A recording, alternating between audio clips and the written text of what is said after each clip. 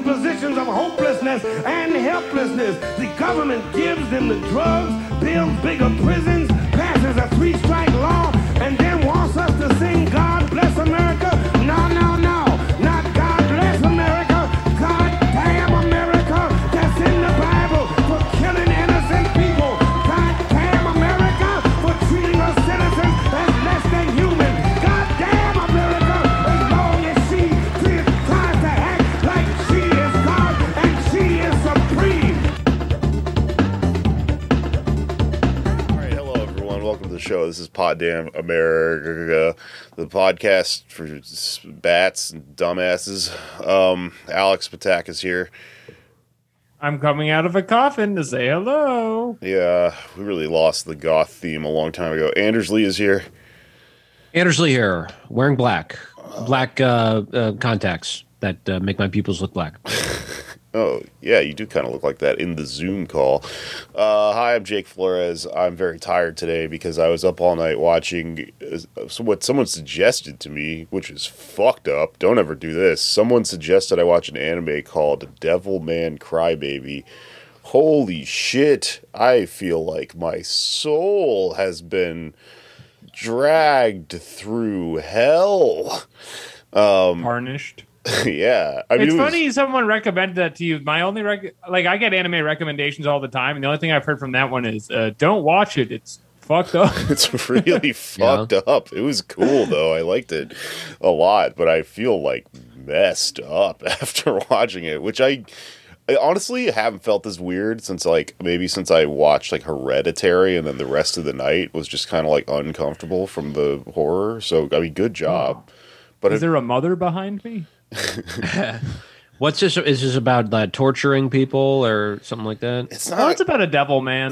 It's about a devil man that's also a crybaby, which is weird how anime works, where the names sound like it's like that's like nonsense, and then you watch it and you're like, oh, it is like cowboys that are into bebop. How does the fuck did they do that every time?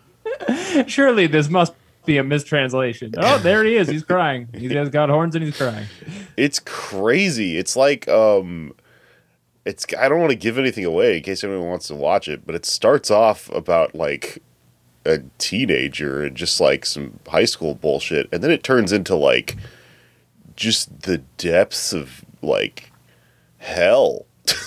Oh no. It's really fucked up. It's like cranked up the pace so hard every episode that it was just like, yeah, it was about high school. Now it's about a fucking, like a nuclear bomb went off. Oh, you like the nuclear bomb episode? Now it's about hell. Oh, you like the nuclear hell episode? Now it's about, you're going to die. It's just the scariest thing I've ever seen. It was fucking cool. You know what's really cool? Moderate pacing. Why don't we put that in one of your shows? Yeah. So this guy cries uncontrollably. Is that the issue? I don't want to give it away. I feel like We don't want to give it away, Anders. I feel like people should watch this. He does cry a lot, though. He's a It's Anders, always when- scary. What animes have you watched, Anders? Evangelion, Okay. Pokemon, arguably the Jackie Chan Adventures, although it was, I believe, an American. It's a tough sort of- argument. It's an American animation of a Chinese guy, but It was in the anime style. And no, it wasn't. it wasn't? All right, fine. No. My favorite anime was always Lupin the Third, because one of my dream jobs growing up was a cat burglar. Oh, he was really horny. He was funny. I Oh, liked him. yes. Yes. Wait, I've heard about this before. Very horny guy. I don't know if he was supposed to be French. I don't. He seemed vaguely Yeah. European. So Yeah. there's a Lupin the Third Netflix show that is a French Netflix show right now, and apparently Wait, it's that's like a. that's based on Lupin the Third? So he's like a folk tale in France of like a. What if one day your baguette was gone? Lupin has struck again. Lupin. Like that kind of thing, and then. Anime cartoon people were like, yeah, we're going to steal from the French. What are they going to do about it? They're weak-willed. They have a little cheese in their hands, and we're going to take it. Anyway, yeah, that's pretty crazy. I'm happy you didn't become a cat burglar, and I like the choices you made on your life and the path you've chosen here.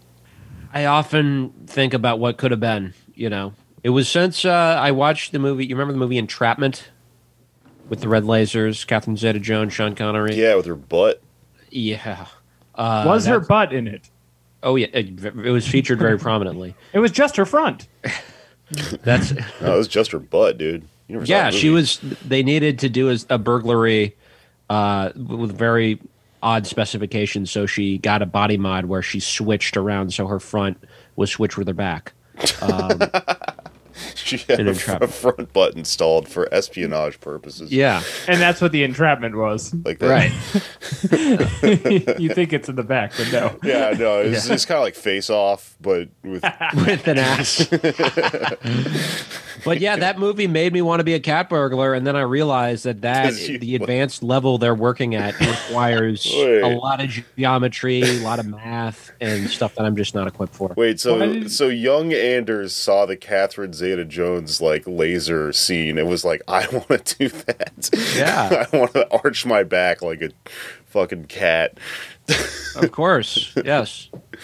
That's very cool. man. How did you ever get? Did you ever pursue this a little bit? Like, did you was this part of the clown courses that you took at clown college? I mean, maybe. I don't think that would help you be a cat burglar. I don't think it would help you blend in. I mean, it does maybe help you with nimbleness. But my one opportunity would have been when I was like in junior high.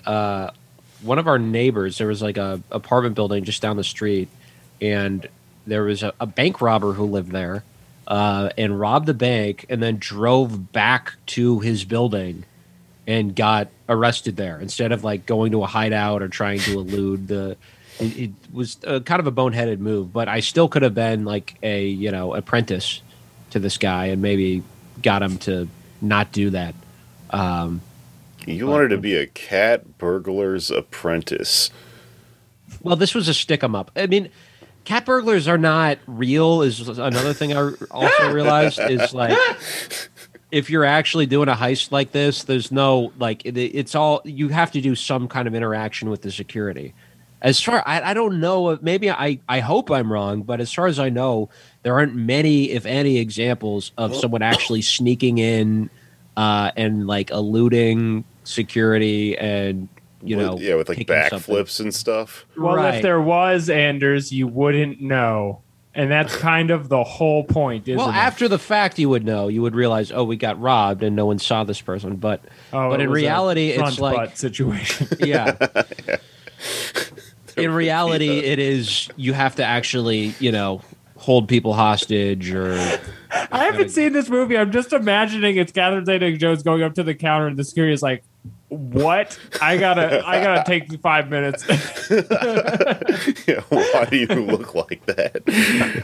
Like the Saint Vincent picture that she shot of Carrie Brownstein. There's like this literally is in the news right now. A picture of a woman with a front butt. Front Really? butt is in the news. Yeah, I can't remember. I don't know the details. I'm not gonna be able to explain what the fuck I just said. It's out there. Google it. Yeah, All right. check the show notes. Yeah, take a Pokemon snap of it. I know you guys are out there playing it. It's the goddamn hit of the season. I personally can't sleep at night. I'm up snapping Pokemon all night.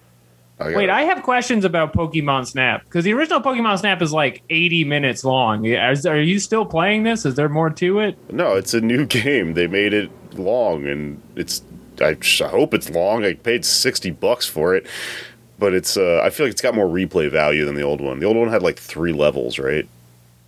I think 4 maybe, and you like unlocked it by like throwing rocks at a Pikachu. This is similar, but I think they added a lot to it. Like you throw apples at them, and you can scan them, and you can share your pictures online with your friends. It really raises the question: is animal photography just throwing rocks at animals and getting a picture? It's grossly misinforming people, I'm assuming, of how photography works, because you throw an apple at a goddamn Snorlax's head, and he just goes, "That's fine." Yeah, they're just fine with it. I hope that's not what it's like, because I don't want to support that industry, even though I do crave the content they provide. Yeah. Well, anybody else got anything to report on before we get into our interview today? Do we cover front butt? we got front butt. We talked about anime. Nothing good. I got, what's happening. Vaccine apartheid, State of the Union. Not a lot of, there's a lot of rabbit holes we could go down, but I was surprised vaccine apartheid does not come up in this interview we did. It seems like very relevant to the conversation, but I guess just when you're listening to this next part, just think about it and just think like, yeah, that's a good point too. Well, yeah, something I want to underscore and that we kind of underscore throughout the interview is that like this is, if you're a serious socialist, right, you got to think about public ownership, and this is a great place to start with making utilities democratic. And I think if we're able to do this, we can start building a campaign to get people to think about other aspects of their lives, other companies that infringe on their privacy and, oppress people. Amazon.com has become, in many ways, a utility, right? It delivers, there are people who just get their groceries from Amazon. It delivers stuff, and it provides, it's the TV, you watch things via not only Amazon, but if you watch something on Netflix, I believe they use a server that Amazon has. So they're like, their tentacles are everywhere. And what I'm hoping is that a campaign like this, if it's successful, people will be able to build on that. And pretty soon we're going to be talking about nationalizing Amazon and treating it like, making it an actually democratically run utility instead of a private one that is just amassing wealth and sucking money and labor out of the country and world. We're going to change the way that Amazon gets its animal picks. Yeah. They won't be allowed to throw apples at them anymore. Are you tired of having to spend your hard-earned money on watching Catherine Zeta-Jones's front butt in the film, I already forgot what it's called. Entrapment, where she does backflips through lasers and has a butt. I almost said disclosure. Disclosure. That sounds like a movie like that. Probably what she had to sign, a non-disclosure. Hello. For doing that and getting that surgery, yeah. It's sad she had to get that surgery. Well, I'm pro Amazon nationalization. I know it's controversial, but I believe everything you just said. I agree, Anders. All right. Well, our episode today is not about any of that shit, though. It's about public power, baby. The campaign to move towards nationalization of the energy systems that we all use to heat our apartments and power our little fucking video game stations and our Game Boys. We're gonna run our Game Boys green now. Yeah, and it's starting right here in goddamn Brooklyn. Well, in New York. I don't know why specifically Brooklyn, but if you're listening from elsewhere, it's a New York episode. Sorry. It's but it's also relevant, Yeah, because you can do something like this too. That's the hope as well, is that this catches maybe not fire, but electricity. It sends a pulse through the nation. People see their friends, family in New York benefiting from this program, and they do it in their state, because you can do it in your state too. I think they're also here in DC. I believe there's a public power campaign as well to municipalize Petco, which is a utility here. It starts here. The campaign catches electricity. Jake? As they say, it starts here and it's 1 Voltorb, but then it expands into that weird Pokemon that's 3 Voltorbs. It's like 3, they just look like Pokeballs. Or no, I'm thinking of Magnetos and Magnetons. You're thinking of Magneton. And we'll edit that out. And then the one that's just like a yellow guy with black stripes, he walks by and he zaps through a Pikachu and a Raichu, and then a beautiful Zapdos flies out of this one project and spreads the electricity all over the goddamn country, linking to, Pewter City. Pewter City? Oh, yeah, Pewter City, Pallet Town, Saffronville, and all the little electric Pokemon all over the place. And they all just go, yeah! and there's electricity flying everywhere, and that's how we achieve public power. This is a fun bit. Joe Biden trying to remember Pokemon places. Hey, Saffron Town, you know. I've been to Sandbar Islands. I was the one. I put the missing node there. I said you have too many nodes. You gotta fly up and down the coast. You unlock another one. That's how you get Mew. Yeah, me and Professor Oak, we used to throw dice together. We used to ride in a hot rod. Breaking, Joe Biden hands Jill Biden a dandelion for no apparent reason. This is news? This is news. They're covering it on right-wing media. I fucking hate it now. You know what I was thinking about earlier? As how funny it was that just like a year or two ago, there was that New York Times op-ed that was like, I work inside the White House and I can't tell you who I am. Yeah. Crazy world we're living in. It'd be funny if it happened now, but it's I bet something like that's going to happen, especially towards the next election season. They're going to be like, we don't want Biden to run again, but he's not budging. It's the dog. He's already handed his wife a daffodil. There's nothing we can do about it. That means something in Biden QAnon. He's handed off the flower. All right. Well, let's get into our interview with NYC DSA Eco-Socialist Working Group. I'll play Avalanche music here from Final Fantasy VII to really amp up the eco-socialism. I'm on board. Cool. Dun, dun, dun, dun, dun, dun, dun.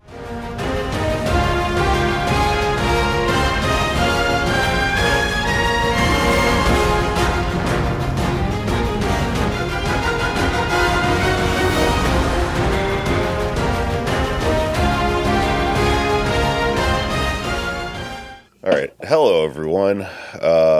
We are now talking to Amber, Daniel, and Charlie from the NYC DSA Eco-Socialist Working Group about the Public Power Campaign. Welcome to the show, y'all. Hello. Thanks for having us. You don't have to do stack and stuff. You can just say hello and interrupt me and all that sort of You will stuff. speak when spoken to. Finally. All right. Anyways, so let's talk about this Public Power Campaign. Can you tell us a little bit? Can you give us a background for why this is a thing? Yeah, so I think the best thing is to just start sort of broad with the Green New Deal, since that is something probably people are familiar with. But just a really quick overview. We all want the Green New Deal because everything is extremely fucked up by capitalism.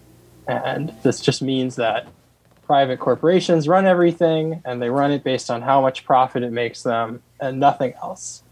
And we get this economy that just overworks and underpays everybody. If you don't have a job, it's even worse. And then we have this energy system that a lot of the economy is built on, that's built on burning fossil fuels, and it's literally destroying the whole world. So the idea of the Green New Deal is to fix all of this by transforming our energy system, which is a huge amount of work. And that huge amount of work means creating a huge amount of jobs. And we want to make these jobs good union jobs that people actually want, in addition to a lot of other economic transformation that will transform and rebuild the economy into something more socialist, more equitable, more run based on the public good and not a few people's profits.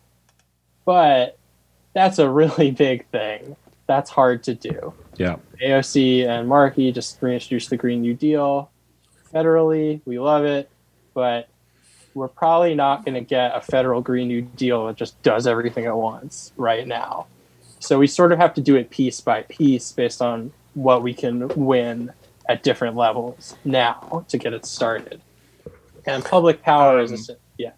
Quick interjection, just with like a fun thing to notice about the Green New Deal, just nationally right now for this moment we're in, is it feels like Democrats don't really know what to think about it, or they are on either side of the issue and have 9 ways of viewing it as like, well, I like new deals, but do I like green things? Or I like green things, but do I like poor people? And they split on it that way.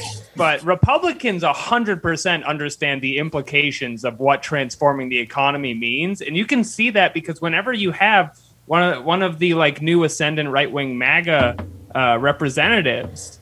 They'll be making presentations on Congress on like the floor of the Senate, and they'll have things like these are the things Democrats want. They want to make gay bracelets mandatory, and orcs are president, and a Green New Deal. Like they Orcs totally understand this is like a slam dunk for an ascendant left. They also And understand it's just the a rule mystery of for us. threes.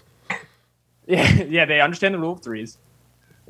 They actually don't understand the rule of threes. Did any of you see the viral image of the poster I'm like referencing right now? Because there is 8 things on it. No. And that's not 3. Oh, yeah, about the sex bracelets. Yes, that part I believe was showed photoshopped, but yeah, all the good stuff we want. Oh, I was going to say they really said that gay bracelet thing. No, that part was someone else, but that everything else was real. That was from who? MJT or fuck, I'm forgetting, but yeah, Bobert or somebody. Bobert, yeah, or try something that. like They're For calling Bobert. it the Gay New Deal. Okay. Gay New Deal. That's actually what we're pushing for. That's not a bad idea. I mean, bail out gay people. You can ban out 20% of Americans. That's a start. Sounds cool, Yeah. man. Yep. Well, anyway, so The public power. yeah, so public The power. public Well, I- power is sort of the foundational piece of the Green New Deal that you can kind of build the rest on top of it. And it's something we can start building right now, literally in the next 6 weeks in New York. Hell yeah. The idea is we have an energy system that is owned and run by a bunch of for-profit corporations and Wall Street investors, and it sucks. They don't want to build renewables. They want to stick with their fossil fuels because they've already built them, so it makes them a lot of money. When they do build renewables, they charge ridiculous amounts of money. They do it really slowly. I know you all were actually talking about this a little on a previous episode where you're talking about the infrastructure bill. You're saying we don't want this money to just go to these garbage private developers who just keep it for themselves. Right. No So the public-private partnerships. Yeah, we hate that. That's stupid. So the idea with public power is we will take over the energy system. We'll make it publicly owned. We'll make it democratically run. And we'll ensure any infrastructure money federally will go to actually building renewable energy, a resilient grid that doesn't just fall apart every time it rains, and creating good union jobs, not a bunch of union busting companies that pay as little as possible. Yeah, and the concept of a Green New Deal itself can be very broad and also very vague sometimes. Europe just passed they're calling it a Green Deal, and they're using a lot of messaging from Green New Deal ideas, but it's not it's basically just regular old neoliberal environmental policy, private public partnerships, tax credits, all of that stuff, basically getting the private sector to do things instead of just having the public do it ourselves. And, I think that a similar thing could happen in the United States as well. There's so many Green New Deal ideas out there, some from DSA that are really quite radical and transformative, and then some from other groups that aren't so radical and transformative. And we really view public power as the beating heart of a Green New Deal, because it means that if you have a Green New Deal with public power at its center, it means that this green economy that you're building, all of this new green energy infrastructure that you're building, you are making sure that it's in public hands and not in the hands of Goldman Sachs. Goldman Sachs just built a solar panel in a solar farm in upstate New York, and it's tiny and it sucks. And we could just be doing things so much better if we didn't have to rely on the private sector desperate to squeeze every little bit of profit out of consumers.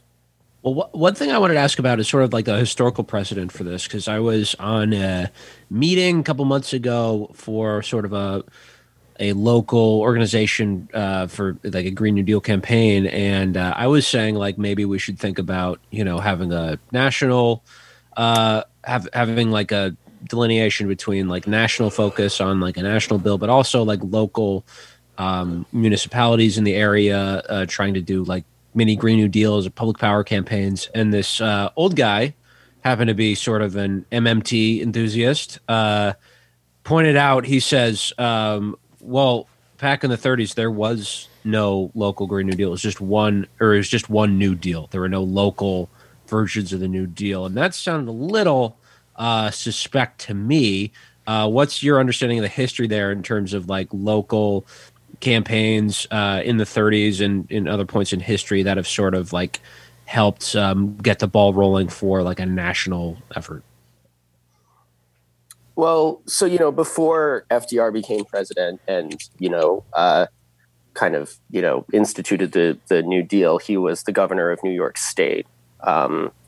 And when he was governor of New York State, it was the Depression, and there wasn't a whole lot of, Hoover was incompetent and there wasn't a whole lot of federal aid coming. So FDR instituted a lot of policies in New York State that would become kind of like the baseline for the New Deal. It would become the inspiration for the New Deal. Like, like even now still, like, kind of state level policies, become national policies. And it was the same back then. And so one of actually, this relates really well to our campaign. One of the things that FDR created was a public authority called the New York Power Authority, which basically was like, you can think of it as like, a precursor to the TVA. It basically built a ton of power, like power generation, power transmission, power distribution all throughout New York State. And it's one of the largest utilities in the country still today. It still exists. It provides power to NYCHA, to the subways, to a lot of municipal buildings. And one of our bills, the bill that we are trying to get past this session, actually would expand NYPA so that NYPA could provide, could start building out renewable energy at just like a breakneck pace so that New York can meet its climate commitments. Yeah, we should say what our campaign actually is. I think we have two bills that will together create public power in New York. It will end the corporate control of our energy system, sort of like how Medicare for all would end for-profit healthcare. I think Amber is kind of our bill expert. I can pull out a Fernie and say I wrote the damn bill. Nice. Got a little parliamentarian here, in a way.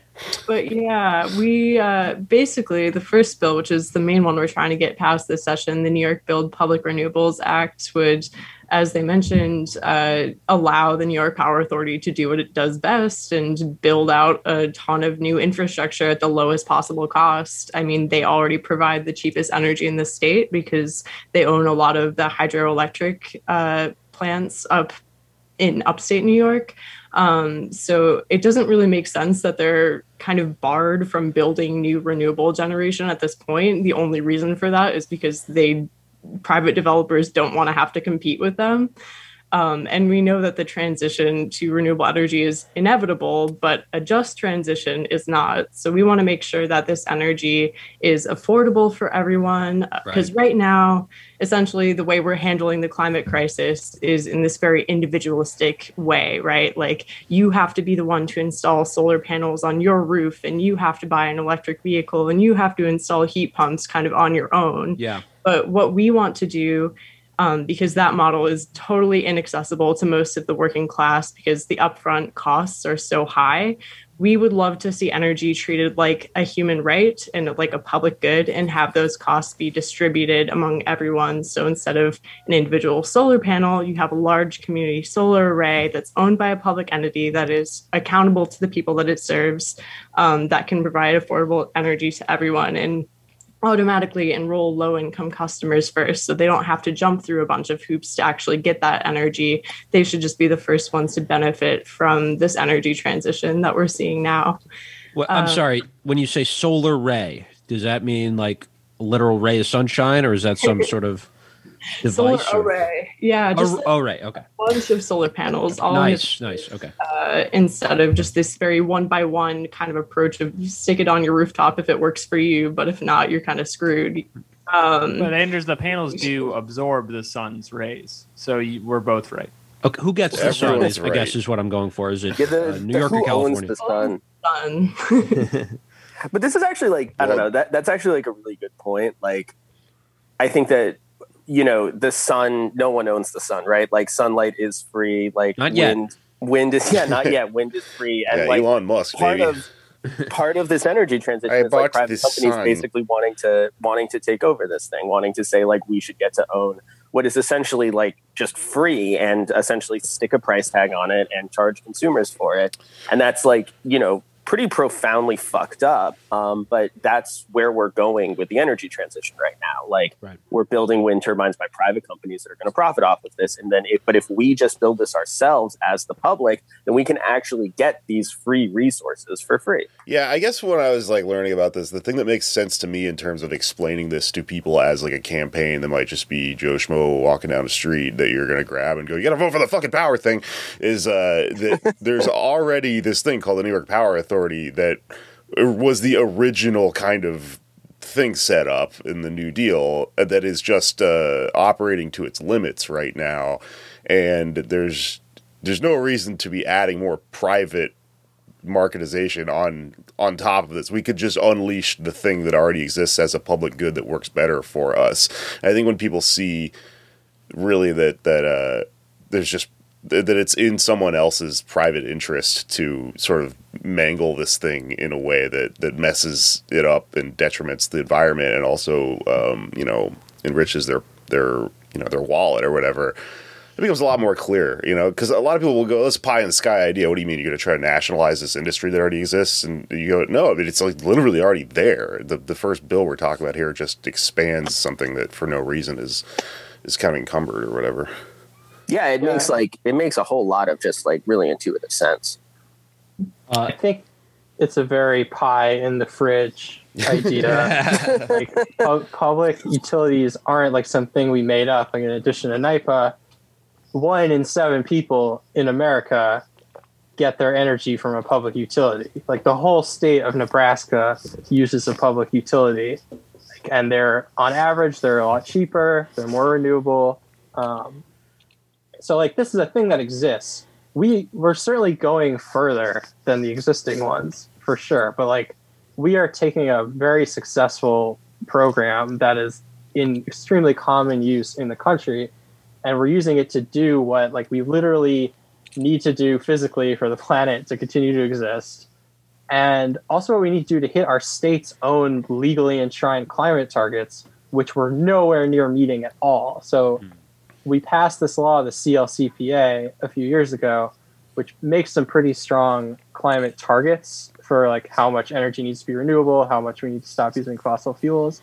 But the problem is we're not going to meet them. Like we're nowhere close. New York gets, like we were saying, 6% of our energy from wind and solar. So like we're not going to get to 75% by 2030 or 100% by 2040. At the rate we're going. It's just like math. I don't know. This Governor Cuomo is pretty good with numbers.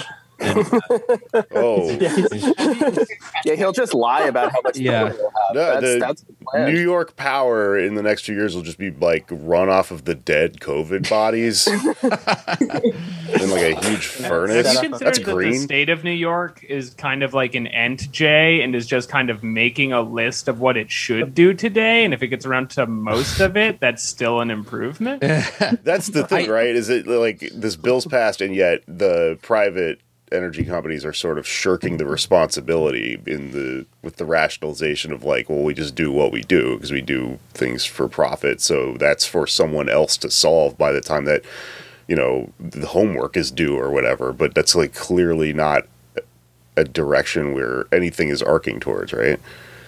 Yeah, I mean, they just like, the lieutenant governor was just at this like big opening of like a solar plant, and they were like, this is a big deal, this is the future of New York State. They were like, it was upstate in Buffalo, they made a huge big deal about it, full court press, and it was only like 20 megawatts that can only power like a couple thousand homes. That's nothing, and that's nowhere close to where we need to be. And like if we want, like 70% is such a huge number, and we have like 8-9 years to get there. Like we are going to completely blow past that target. And there's no, like, like the private industry just is not stepping up to do this at this point. Like, I don't think we have much of a choice other than to just take this, like, already existing utility that already has a record of like, you know, being able to build out, you know, energy infrastructure really fast. You know, I think we need to take them and just have them do the job that they've been doing for, you know, 80 years. Sorry to jump ahead a little bit, but I think a really good example of, in what you guys have been talking about, of how this fucks over pretty much everyone in the process is the prospect of this North Brooklyn pipeline, this like fracking pipeline they're talking about building, that you know, if you with all this in mind, with the Climate Act of 2019 and the numbers that we need to be hitting by a certain future date, you can look at an energy company and go, how are you starting a fracking pipeline right now? That doesn't make any sense, right? That's counterintuitive. You should be starting solar and all this other stuff. And the explanation is that private energy companies will benefit from charging us to build a new fracking pipeline and then charging us to deconstruct it when they're forced to move off of it, and then charging us to transition to whatever they fucking decide to just slipshod rapidly transition to make it in underneath the wires. That doesn't make any fucking sense with it. Are they at least taking suggestions of places they can build it? And it's going to go through my apartment. You know that, right? That's where I live, North Brooklyn. There's I have a few bars in mind that I'd like to. Always through like black and brown communities, right? And that's exactly where they're building it. It's like, yeah, it's like Bushwick and then right through Brownsville. Oh god! Somehow it goes like around Williamsburg in like some big weird square or something. Yeah. Did we cut off Amber? I think our legislative aficionado here was about to explain the other bill, right? Please go ahead. I can jump into that, and that actually ties in really well with talking about the North Brooklyn pipeline, because this is the bill that would really address the distribution infrastructure, which is like the wires and the pipelines that they use to distribute electricity and gas.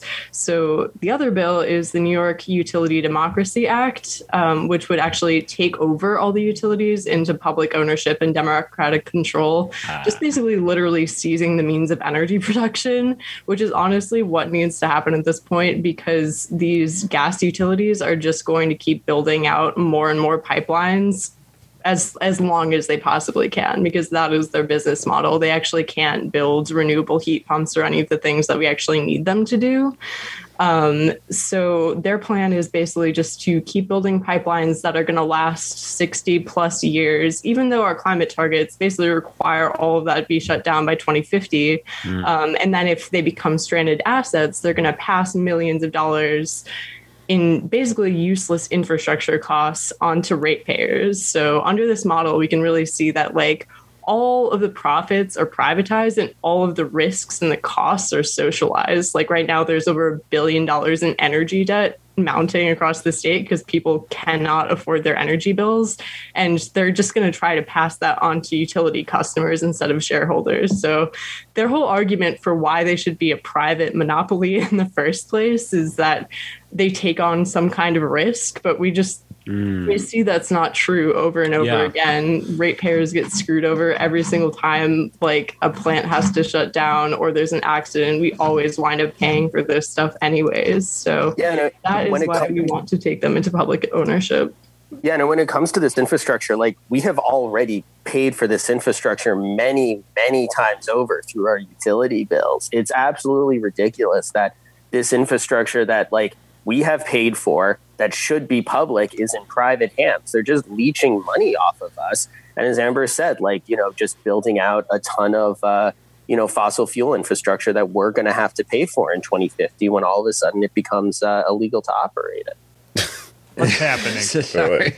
Did you have something? Yeah. Everyone paused at the same time in an uncanny way, like the computer was crashing, and it was very upsetting. That was weird. Well, let's move on a little bit. How does labor play into this? Because, you know, there's this thing that happened when with Trump where you had like, oh my God, all these coal miners and stuff like Trump when he got elected. What's going on there?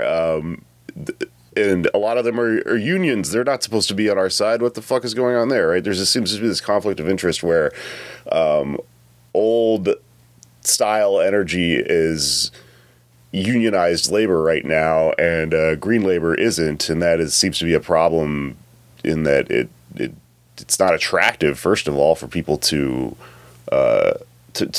us to try to sell these green jobs to people if they're not well-paying and things like that, and also it doesn't really function democratically, so it's not in our interest either, right? Does any of that make good? I think a couple of things. I think the climate versus labor thing, I think it's a very catchy like media thing that is slightly overstated sometimes, but there are extremely real things at the core. Like you said, people don't want to lose their jobs, Right. especially if they're like good union jobs, and the kind of stuff that if they're transitioning from a fossil fuel job to a renewable job, they are likely to end up in a non-union job. And like, you know, we're socialists. We're not running around saying, hey, get a worse job that sucks. Like, Right.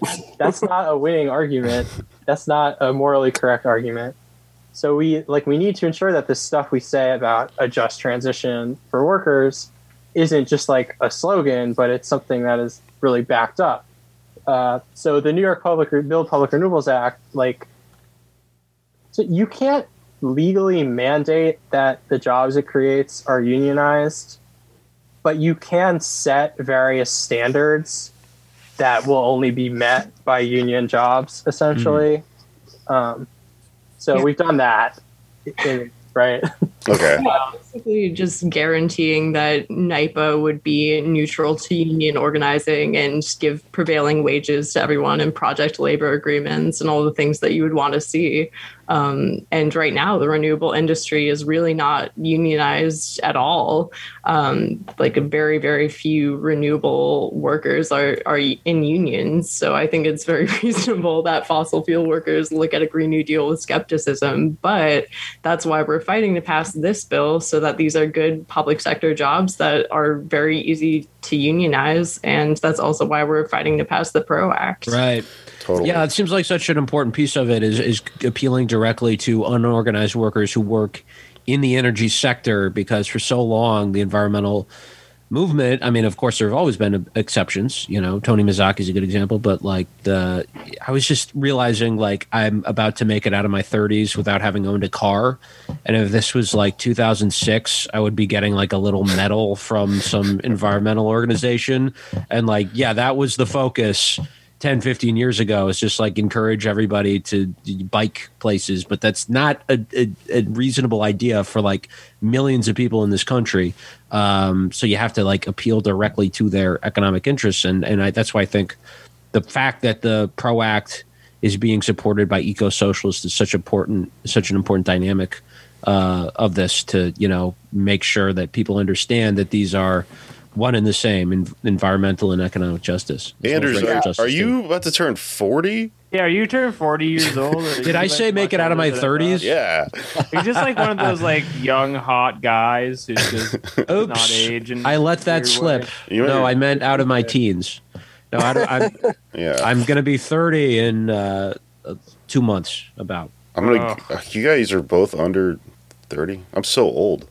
I'm ancient. Okay, well, I'm going to go to... About that. The other labor thing that we have to throw our big numbers at you. This is critical. Sure. So we have a really large report made by a bunch of fancy Ivy League type researchers about what this expansion of NYPA would actually do with the New York Build Public Renewables Act. So if NYPA ends up building out, this is sort of their average projection. It could be a little more, less, a lot more maybe, who knows. But if it builds out 75% of the energy to the state, that would create 35,000 jobs in New York State. So Goldman Sachs is running around saying hey, you gave us $1 bajillion and we made 100 jobs. The New York Build Public Renewables Act, average projection, 35,000 jobs.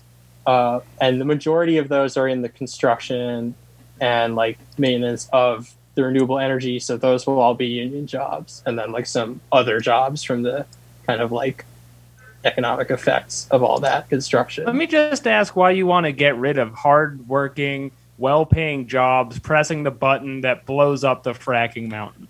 A unionized position we've had for easily 10 years. Some opposing political campaign video is going to be I work hard here at the COVID dead body Cuomo furnace, and I put food on the table for my family. vote no on prop blah blah blah blah. Okay, this guy just shoveling. I mean, I think Break the actually, dead like, skin off of my boots every morning and get to work. He's shoveling old ladies into a fiery pit, and then it's I like an actually think American it flag behind him. shows- I think it shows just how, like, I don't know, profoundly fucked capitalism is when, like, there are people who are, like, extremely dependent on jobs that are, you know, absolute, like, you know, coal mining jobs not only destroying the planet, but, like, destroying the landscape of those communities. And, like, your job is so important, right? Like, your healthcare comes from your job, your housing comes from your job, everything comes from your job. So, like, capitalism is able to perpetuate itself by basically saying, like, look, you're going to destroy all of these jobs and you're going to destroy all of these livelihoods. And that's why, you know, it is so important that, you know, we have a Green New Deal program that allows for the creation of, like, good union replacement jobs, and also just, like, straight up just, like, giving pensions to people who have worked, you know, 30 years in fossil fuel jobs. Like, you know, you don't need to work anymore. Like, go enjoy your retirement. And a lot of people in these jobs, like, do understand this. I think, like, there's this idea that, like, they're just, like, these brainwashed coal miners who love coal or whatever. Yeah. That's not true. Like, we've seen even in the last month, like, coal miners in, like, West Virginia, Alabama, like, are demanding a just transition. Like, Yeah, this- the United Mine Workers just came out in favor of a just transition. It was huge. I mean, you know, they know they go to a coal mine, it's super dangerous, it's wrecking the place they live. Like, they understand this stuff. They just, you know, people need to keep their good jobs. Right. They And need a I asked solution that- other than like making half as much for coding or something, or having to spend 10 years retraining or whatever. Yeah, I mean, solar, like, jobs in the renewable energy sector, in the private renewable energy sector, really are not, like, if you're working in a union job in a fossil fuel in the fossil fuel economy, you're making, like, you know, 60, 70, $80 an hour. But, you know, places in, like, in New York State that are installing renewable energy panels, that are building out renewable energy panels, that's only $15 an hour. How are you supposed to have a transition like that? Like, of Yeah. course people aren't going to want to shift jobs, but, like, that's why our bill is so important, because we will set prevailing wage standards. We will make sure that these are good paying jobs that will be filled with union labor, so that, you know, this is something where you could switch over and basically have the exact same quality of life that you're having, you know, with your fossil fuel job, if not a better quality of life. Can I ask a cynical question to dramatize the moment in a shameless bid for clicks and retweets? What is the public perception right now? Is, like, one of these bills more controversial than the other? Is it like a neck and neck kind of situation? Is the lobby fighting one? Like, are we going to have an expanded NIPA that just works with Con Edison or something? This is like a lot of, we don't want to give you all our insider knowledge in public because, you know, we have a lot of implications.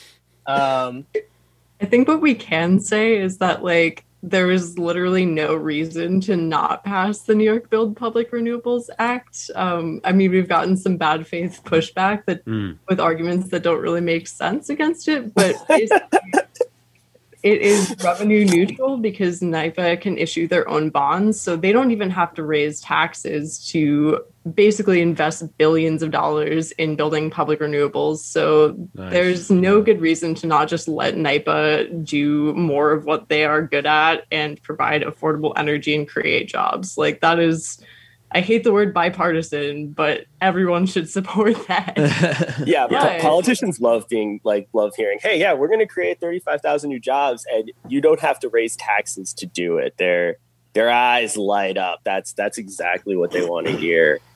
It's funny. I was actually looking at, like, the list of our supporters, and for the Build Public Renewables Act, the NIPA expansion bill, and it, like, really does go from, like, we have, like, literal socialists supporting it all the way to, like, the most moderate members of the state legislature. And I think that's, like, it's a weird position for, like, a socialist organizer to be in, but I think it's, like, a testament to, you know, the power of our organizing, the power of our statewide coalition, and also just, like, the power of, like, a very good idea. And I think that's something that's really cool about, like, this campaign, and I think about socialist ideas in general, that they can kind of sometimes just, like, totally break through with, like, a transformative idea that can, like, win broad support. And I think that's pretty fucking cool. Well, one thing I want to ask about too is when I've heard the president say a couple things that sort of caught my ear. He's saying that, I don't know if he's used the term just transition, but he has said that we want green jobs that are union. To what extent is what the Republicans say true, which is that all he's doing is taking the name off the Green New Deal and slapping the Biden plan on it? Is that, to what extent is it inadequate, or what?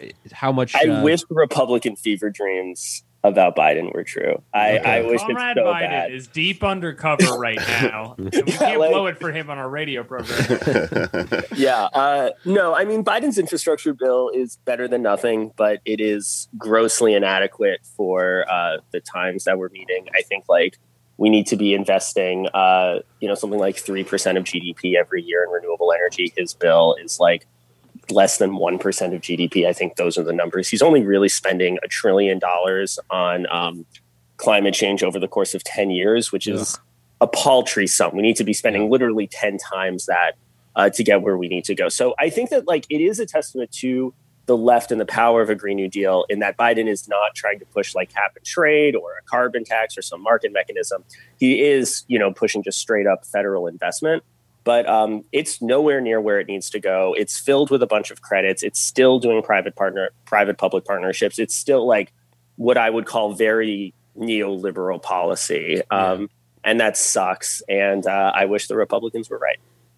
Yeah, so it seems like a lot of this comes down to the state and local level and pushing to try and go as far as we can. One other thing I want to ask about is I mentioned MMT earlier. I still don't know who's right on that. We are all kind of idiots when it comes to many things, including nuclear power, which I also don't know which way the wind blows. No pun intended on that. I've heard arguments that it's makes sense to invest in that. I've heard other ones that it's not a good idea and we should just focus on wind and solar. There are a lot of nuclear socialists. There are a lot of weird, we got to go back people. Well, I don't know. Sometimes they sound convincing. I'm easily bought off. Amber's going to unleash some nuclear power on this argument. Okay. Let's hear it. My least favorite argument, especially from a socialist perspective. I mean, I'm just going to speak for myself because we don't have an official stance on nuclear as a working group. But first of all, it doesn't really make economic sense at this point to be investing in new nuclear because it's already way more expensive than solar and wind is. So we should just be investing in the cheapest ways to cut emissions. And nuclear is really slow to build. It takes a lot of time and a lot of money. And often nuclear plants go way over budget. So for example, on Long Island, they built the Shoreham nuclear plant, which didn't even open. It went billions of dollars over budget. And then it left ratepayers with this basically stranded asset that would cost billions of dollars that they had to pay for over the next, 50 years. And we're still subsidizing nuclear plants to a tune of $7 billion to keep them open. So it's just really expensive. And that's just ignoring all of the health risks of routine radiation leaks and uranium mining in indigenous communities and all of the harms from that. So it's not really needed to meet energy demand. I mean, if I hear someone say the sun doesn't always shine and the wind doesn't always blow one more time, I might scream because we all know that by now. And there are other ways to address intermittency. We can have a smart grid, we can have demand management where you use, have electric car chargers and washing machines running at night instead of during the day, because peak demand management is really the thing that matters the most for reducing energy use. We need energy efficiency, we need renewables, and we can meet 99.9% of our energy needs with just that alone.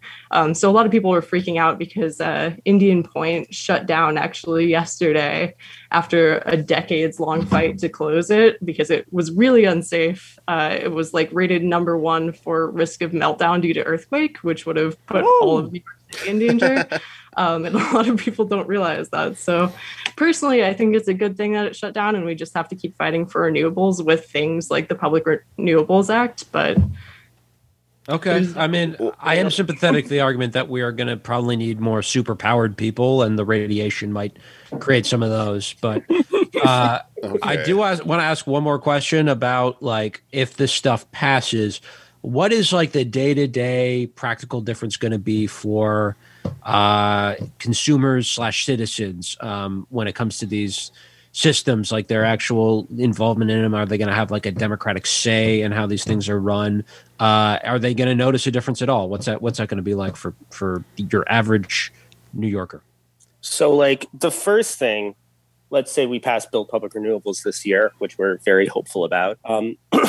The first thing that's going to happen is if you are, in a frontline community, which we're basically, going to define as anyone who is like disproportionately impacted by climate change. So, you were in an area hit hard by Sandy, for example. The first thing you're going to notice is you will be automatically enrolled in in basically getting energy from NYPA. So if you look at your energy bill, there's two parts. The first part is like where your energy comes from. And then the second part is like, the Con Ed distributing it costs. You pay two costs. That first part, you're going to notice the price drastically goes down because you're getting it from NYPA and it's renewable energy, and renewable energy is, basically free. You'll notice that. Eventually, even if you don't live in a frontline community or a member of a marginalized group, you'll notice that your bill is going down and that you're getting renewable energy from NYPA as NYPA starts building out more and more renewable energy and is able to provide it to more and more people. Now, if for some reason you don't like cheap, clean electricity, you can opt out. But you're probably not going to opt out because we all like cheap stuff. That's the first thing you're going to notice. Then our second bill, the New York Utility Democracy Act, which takes over every private utility in the state. That's when you're really going to start to notice huge changes. You're going to notice that you're not getting your bill from Con Edison anymore. You're getting it from a public company. You'll notice that come election year, there's going to be, you will be able to vote for the people who run your power authority. You're going to get a campaign from them. You might even be a part of those campaigns. You'll be able to take part in the democratic decision-making of your public utility. You'll start noticing that your energy bills are starting to go down even further as we remove the profit motive completely. You'll notice less blackouts. You'll notice a surge of new construction as we start repairing our grid that's been in like a state of collapse for a couple of decades.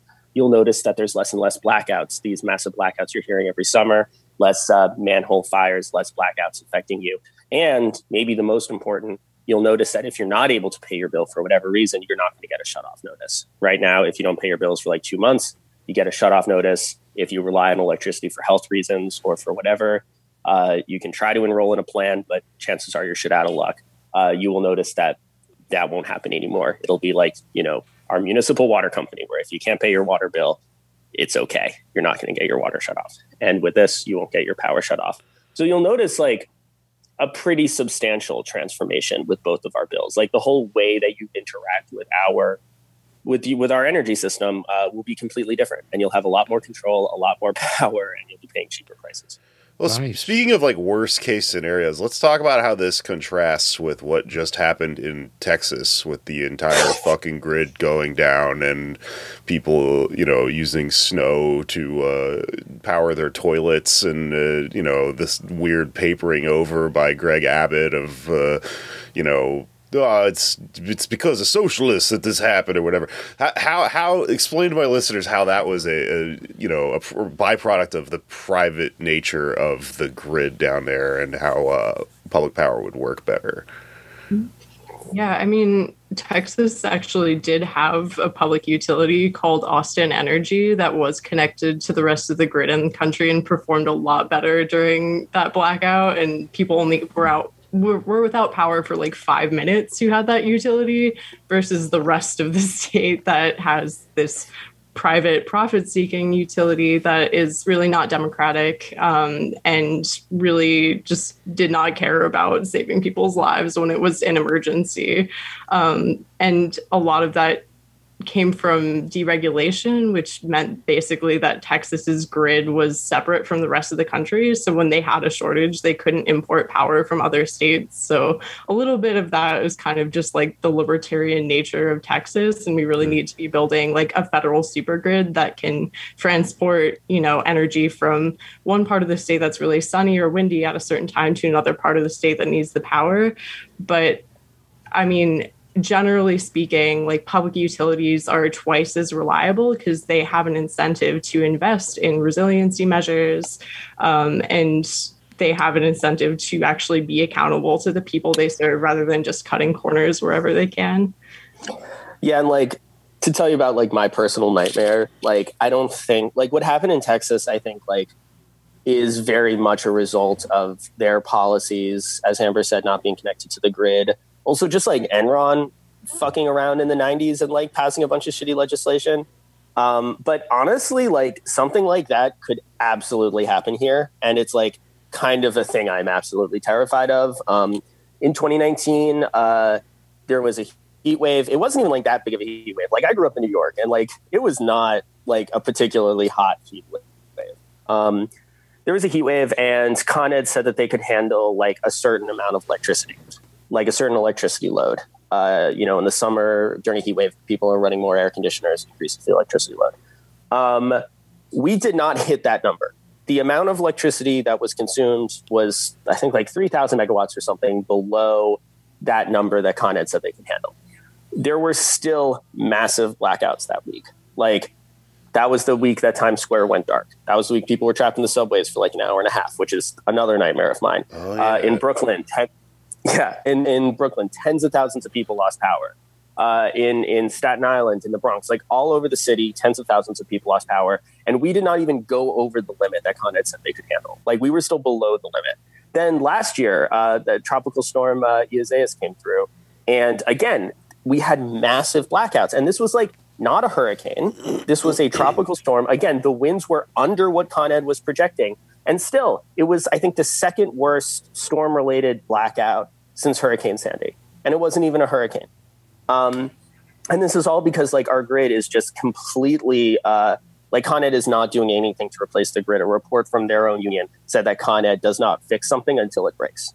They just put Band-Aids on things. Yeah. So, like, I am very worried that we had 2 years in a row massive blackouts that, like, we had never seen before that were caused, first of all, by a heat wave that wasn't as bad as expected, and then by a hurricane that wasn't as bad as expected. What happens when we have a really bad heat wave that's way worse than we're expecting, or a hurricane like Hurricane Sandy? And with climate change, these things are getting more and more regular. That's a thing I'm really worried about, and I'm really worried that we're going to see a situation like Texas, where people in the summer heat, in the aftermath of a tropical storm or a hurricane, are just like experiencing like a week-long blackout on like a truly massive scale. I'm truly terrified of that. I was terrified of it last summer, and it kind of happened. I'm terrified about it this summer. So yeah, I don't think the situation in Texas is like so alien to us, even though we supposedly live in a blue state, in a progressive state. No, it didn't sound like it at all. I mean, I moved up here from Texas in around like 2013 or so, and I remember hearing there recently had been some kind of crazy blackout, citywide thing in New York. And also, I guess one thing that really stuck with me, I was watching this comedian, Sean Patton, at the Knitting Factory, and he was just saying, he phrased it in a way that it made a lot of sense to me. He was like, "We have hurricanes now?" And I was like, yeah, what the fuck? I had never heard about a hurricane hitting New York until I fucking moved up here. But it sounds like climate change just caused this to be like, surprise, there's a new thing that happens in New York that, wasn't, I guess, at least as regular or something like that. So all Keeping of this New York on the edge. it's all connected. Yeah, and it's absolutely a thing. Like, in the aftermath of Sandy, there were massive blackouts. In like the cases of the blackouts that happened the past 2 years running, like climate change definitely played a factor for sure. But like really Con Ed not investing in the grid played the biggest factor. Like if we just had like a utility that regularly maintained the grid, we would have had like, a couple of blackouts. It would have been very minor. But instead we have this company that like can't even plan for like, a not worst case scenario. What happens when worst case scenario hits? And like, yeah, like you said, like climate change means that like we're going to have worse heat waves. We're going to have like, another Hurricane Sandy. It's just going to happen. And we're not prepared for it. And we're not prepared for it because we have a private energy system that profits from neglecting the grid. If they have to, repair the grid, that means they have to spend money, and that means money that doesn't go to their shareholders. Well, let's talk about the system a little bit more. Tell me about this part of the bill that deals with these things called ESCOs. What the fuck is an ESCO? Yeah, so ESCOs are Also, just we could go on Con Ed for like 20 hours straight, but also just important to know, Con Ed charges the second highest rates for energy in the entire country. So we are paying the second highest rates in the entire country. We are not getting the second best service, I will just say. Yeah. Um, Oh, shit. But yeah, ESCOs, pretty related. ESCOs are like green energy people who like try to get you to save the planet by buying renewable energy. Like when you're in a movie theater or a park or whatever, they table you, they send you mail, they come to your door. So ESCO, it's short for energy service company or something, I forget. Basically, they are a combination of snake oil salesmen and middlemen. What they do is they don't actually like create any energy. They sort of capitalize on your desire to like help the planet by having renewable energy. But what they do is like use this complex set of financial trading mechanisms to resell you energy from somewhere else. So like some renewable energy is generated somewhere, they do some financial stuff, and then charge you like a bunch of extra money on top of it that just goes to them for not doing anything, and you get some energy. Yeah, I mean, it's pretty much a scam. They're all mostly tied to fossil fuel companies, so they're not like really, they're not changing anything. They're essentially just middlemen collecting a bunch of money by making you think that they're giving you renewable energy. The other issue with them is they're extremely predatory. They're not very regulated. So they'll give you a rate, and then 6 months later, they'll send you like one letter that nobody ever sees that doesn't really make sense. But what it means is we're switching to a variable rate now, which means they can vary the rate. So they jack up the rate a ton, and you're just stuck in this contract. You have to pay this huge rate that's even higher than like the average rate in your area from Con Ed or whatever. Yeah, my aunt got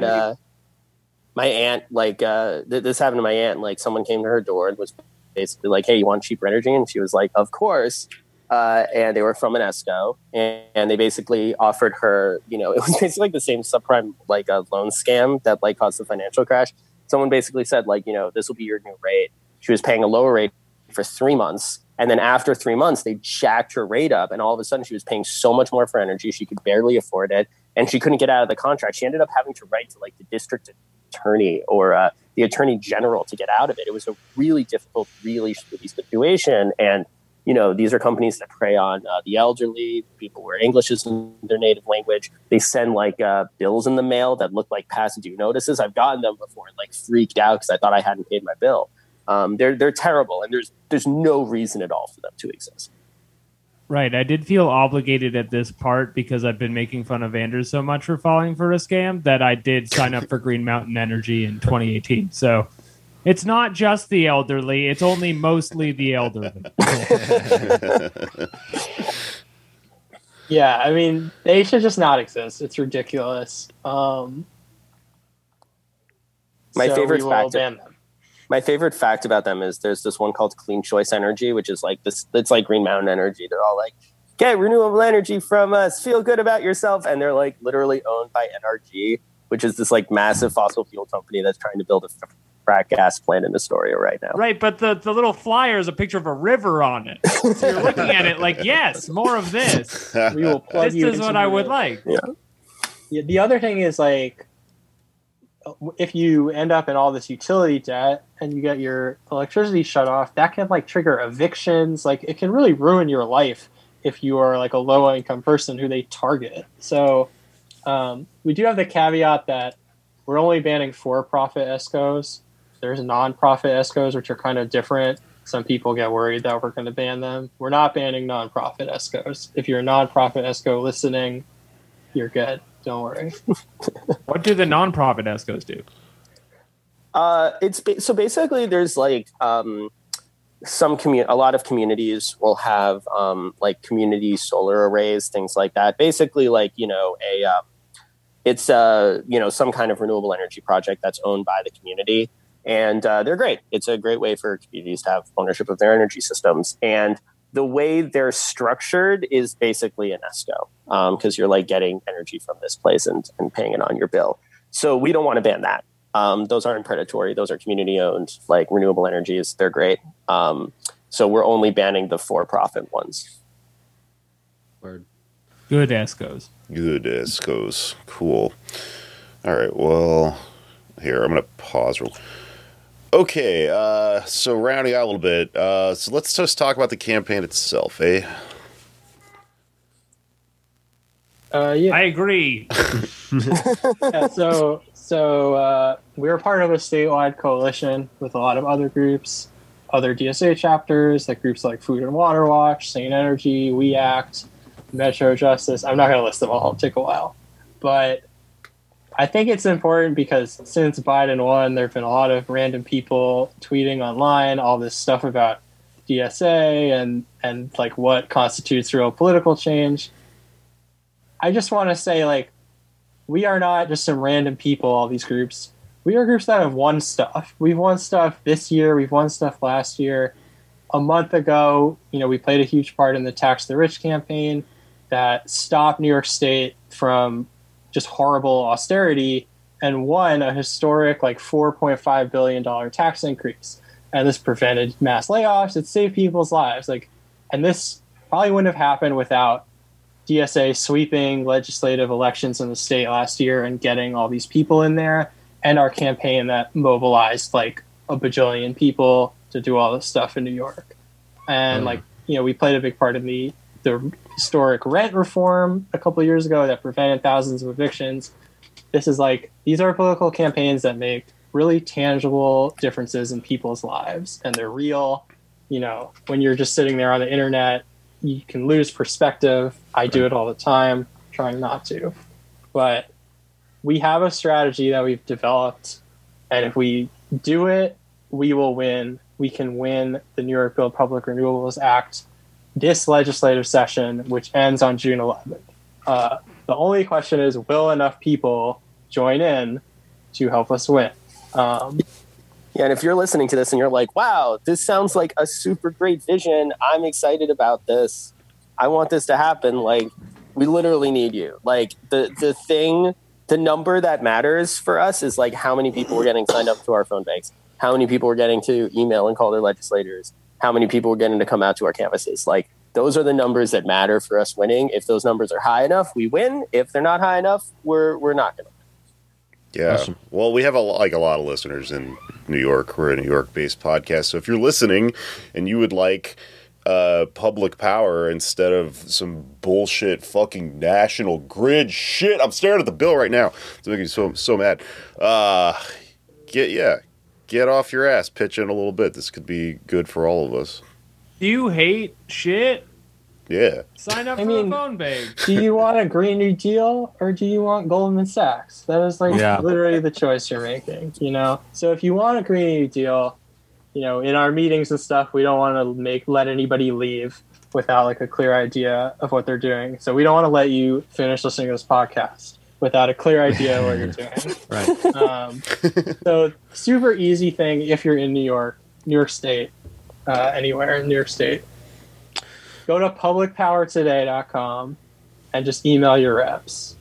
A lot of reps you just got to tell them about the bill, they'll sign on. That's sort of the first step. Oh, do you listen to this podcast and do you enjoy harassing people online? Well, listen, here's the way you can do that for good. Stop emailing me and email your representative, and maybe something will You can also tweet at your representative. A lot of state legislators are also addicted to Twitter. So, I just got a state senator to sign on just by tweeting at him. So, Nice. harass your state legislators, bully them on Twitter. This is a very good way to get them to sign on to legislation. They are technically people.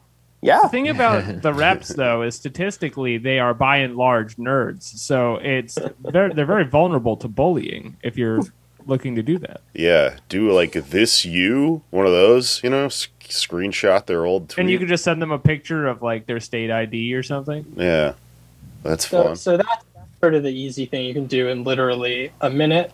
But if you're really inspired, you really want a Green New Deal, you want to stop scrolling through Twitter, wondering why everything is so shitty, and you want to start making it less shitty. We're all just some random people, and we're doing this, and you're a random person, you can do it too. We're doing these phone banks where instead of us calling, we call constituents in other districts who are represented by key state officials, and we talk to them, and then we have them call their rep. So calling can kind of sound if you're just thinking calling, what is that going to do? If a state legislative person gets 30 or 50 calls about a bill in one day, they will freak out. That they usually get one call a day maybe, and it's about somebody's parking ticket or something. Mm-hmm. It's actually a really big deal. This is a strategy that works. We used it on the Tax the Rich campaign. We're using it on the National PRO Act campaign. We know it on works. The housing campaign. Yeah. So it's a really strategic way to use a large amount of people on a few particular targets. So, yeah, and every time sorry for interrupting you, Charlie, but every time that someone calls into the office, they think of that as potential voters. So I forget what the numbers are exactly, but if someone calls in and says I support this, they'll think about it as 300 voters in their district supports this. So after you get to a point where it's 10 voters, if 10 people call in their mind, they're oh, that's 3,000 people who support this thing. My job could potentially be in jeopardy if I don't support this. So that's why it works, and it's insanely effective. Yeah, I mean, we got Joe Manchin to co-sponsor the PRO Act doing this. I was wondering how that happened. We talked about it, but yeah, on the show. Yeah, no, you know the thing that you do on Twitter all day to people like me? Do it to someone who actually matters, and they might actually answer you. So, if you want a phone bank, I'm going to give you a particular time. Wednesday, May 5th, 6 p.m. Go to bit.ly/poddamnphonebank. We made you a Billy. Oh, wow. It's a few hours of phone banking. That's the length of 2 podcasts. So skip 2 podcasts and win the Green New Deal. You can do it. Or We'll allow one you. poorly edited podcast. I was going to say, yeah, that's actually just one of ours. Really big podcast. And if you can't make it Wednesday, you can just go to our website, ecosocialist.nyc/upcoming-events, and you can see all the events we got going on till the end of the session. You can sign up. Also, go to our website anyway if you want to learn more about the bills, get on our listserv, get involved. Ecosocialist.nyc is a great place to do that. And you can also visit publicpowerny.org, and that has the call script if you want to call your own reps. It has a one-pager about what the bills do and what the bill numbers are. If anyone asks you, it's Bill A144466 and S6453. You have to be very precise about those numbers, otherwise you might get a weird bill that someone will sign on to instead. I called someone and they were like, is this about the e-cigarettes? And I was like, I mean, unless there's some other form of power I don't know about, I don't think so. Yeah. Public. We need to get our grid off of e-cigarettes. They contain many of the same risks as standard cigarettes. The Green New Deal, it's green because it's menthol. That'd be cool. But Juuls are not renewable energy. I'm sorry. The Chaos Emeralds are renewable energy. Those are the only ones. There you go. Yeah, help us in our plan to capture Sonic the Hedgehog so we can harness the power of the Chaos Emerald. I'm out. Can you edit that part out? We can't. That's not public. No, I'm for the working it. group does not endorse capturing Sonic the Hedgehog. Comrade Sonic the Hedgehog. He seems like renewable energy. You could just put him on a little hamster wheel. Yeah, he'll go forever. I think I just described slavery. All right, well, I think we're done here. Public power, I'm excited about it. I'm jazzed up about it. I hope everyone else is. Let's fucking do it. Thank you, Amber, Charlie, and Daniel, NYC DSA Eco-Socialist Working Group. Is there anywhere else that my listeners can find anything that you like to plug or anything like that? Any resources before we get out of here? Yeah, just that website, ecosocialist.nyc. If you want to get involved, that's kind of the good place to do that. Yeah, we're on social media. You can follow us there. Yeah. No, don't follow me. Don't follow Charlie. If you see me tweeting, tell me to stop. Yeah. All right. Wait, Cool. Amber, plug the Twitter. Sorry. Our Twitter, it's at NYCDSA_ecosoc. That's ECOSOC. Cool. All right. Thanks, y'all. Yeah, thanks so much. I Bye. my Anybody got anything else to plug? Alex, go ahead. and plugs. Hello. You can follow me on Twitter at Patak Jokes, and you can come to the new and exciting comedy show, Paid Protest, the ACAB Ball, tomorrow, May 2nd at 5:30, where we will have great stand-up comedians such as Jake Flores and others. I love others. Tickets for that are online, and we've already raised a lot of money for defunding the police, but you can still chip in, and I'll have that on the Poddamn Twitter. Anders, you got anything? Just add Anders Lear on Twitter. Check out Redacted Tonight, portable.tv, and YouTube. My plug is that I'm on that ACAB Ball show tomorrow on Sunday, the 2nd of May, and you should sign up for our Patreon so you can hang out on our Discord and listen to our bonus episodes and bother us through another app. And yeah, that's it. And also we have merch. That's it. That's plugs. That's it. Feedback. It's green finished. It's public power finished. It's turned It's off. green finished. It's powered. You're evicted. It's shut down. Get the fuck out. Turn the show off. Con Edison.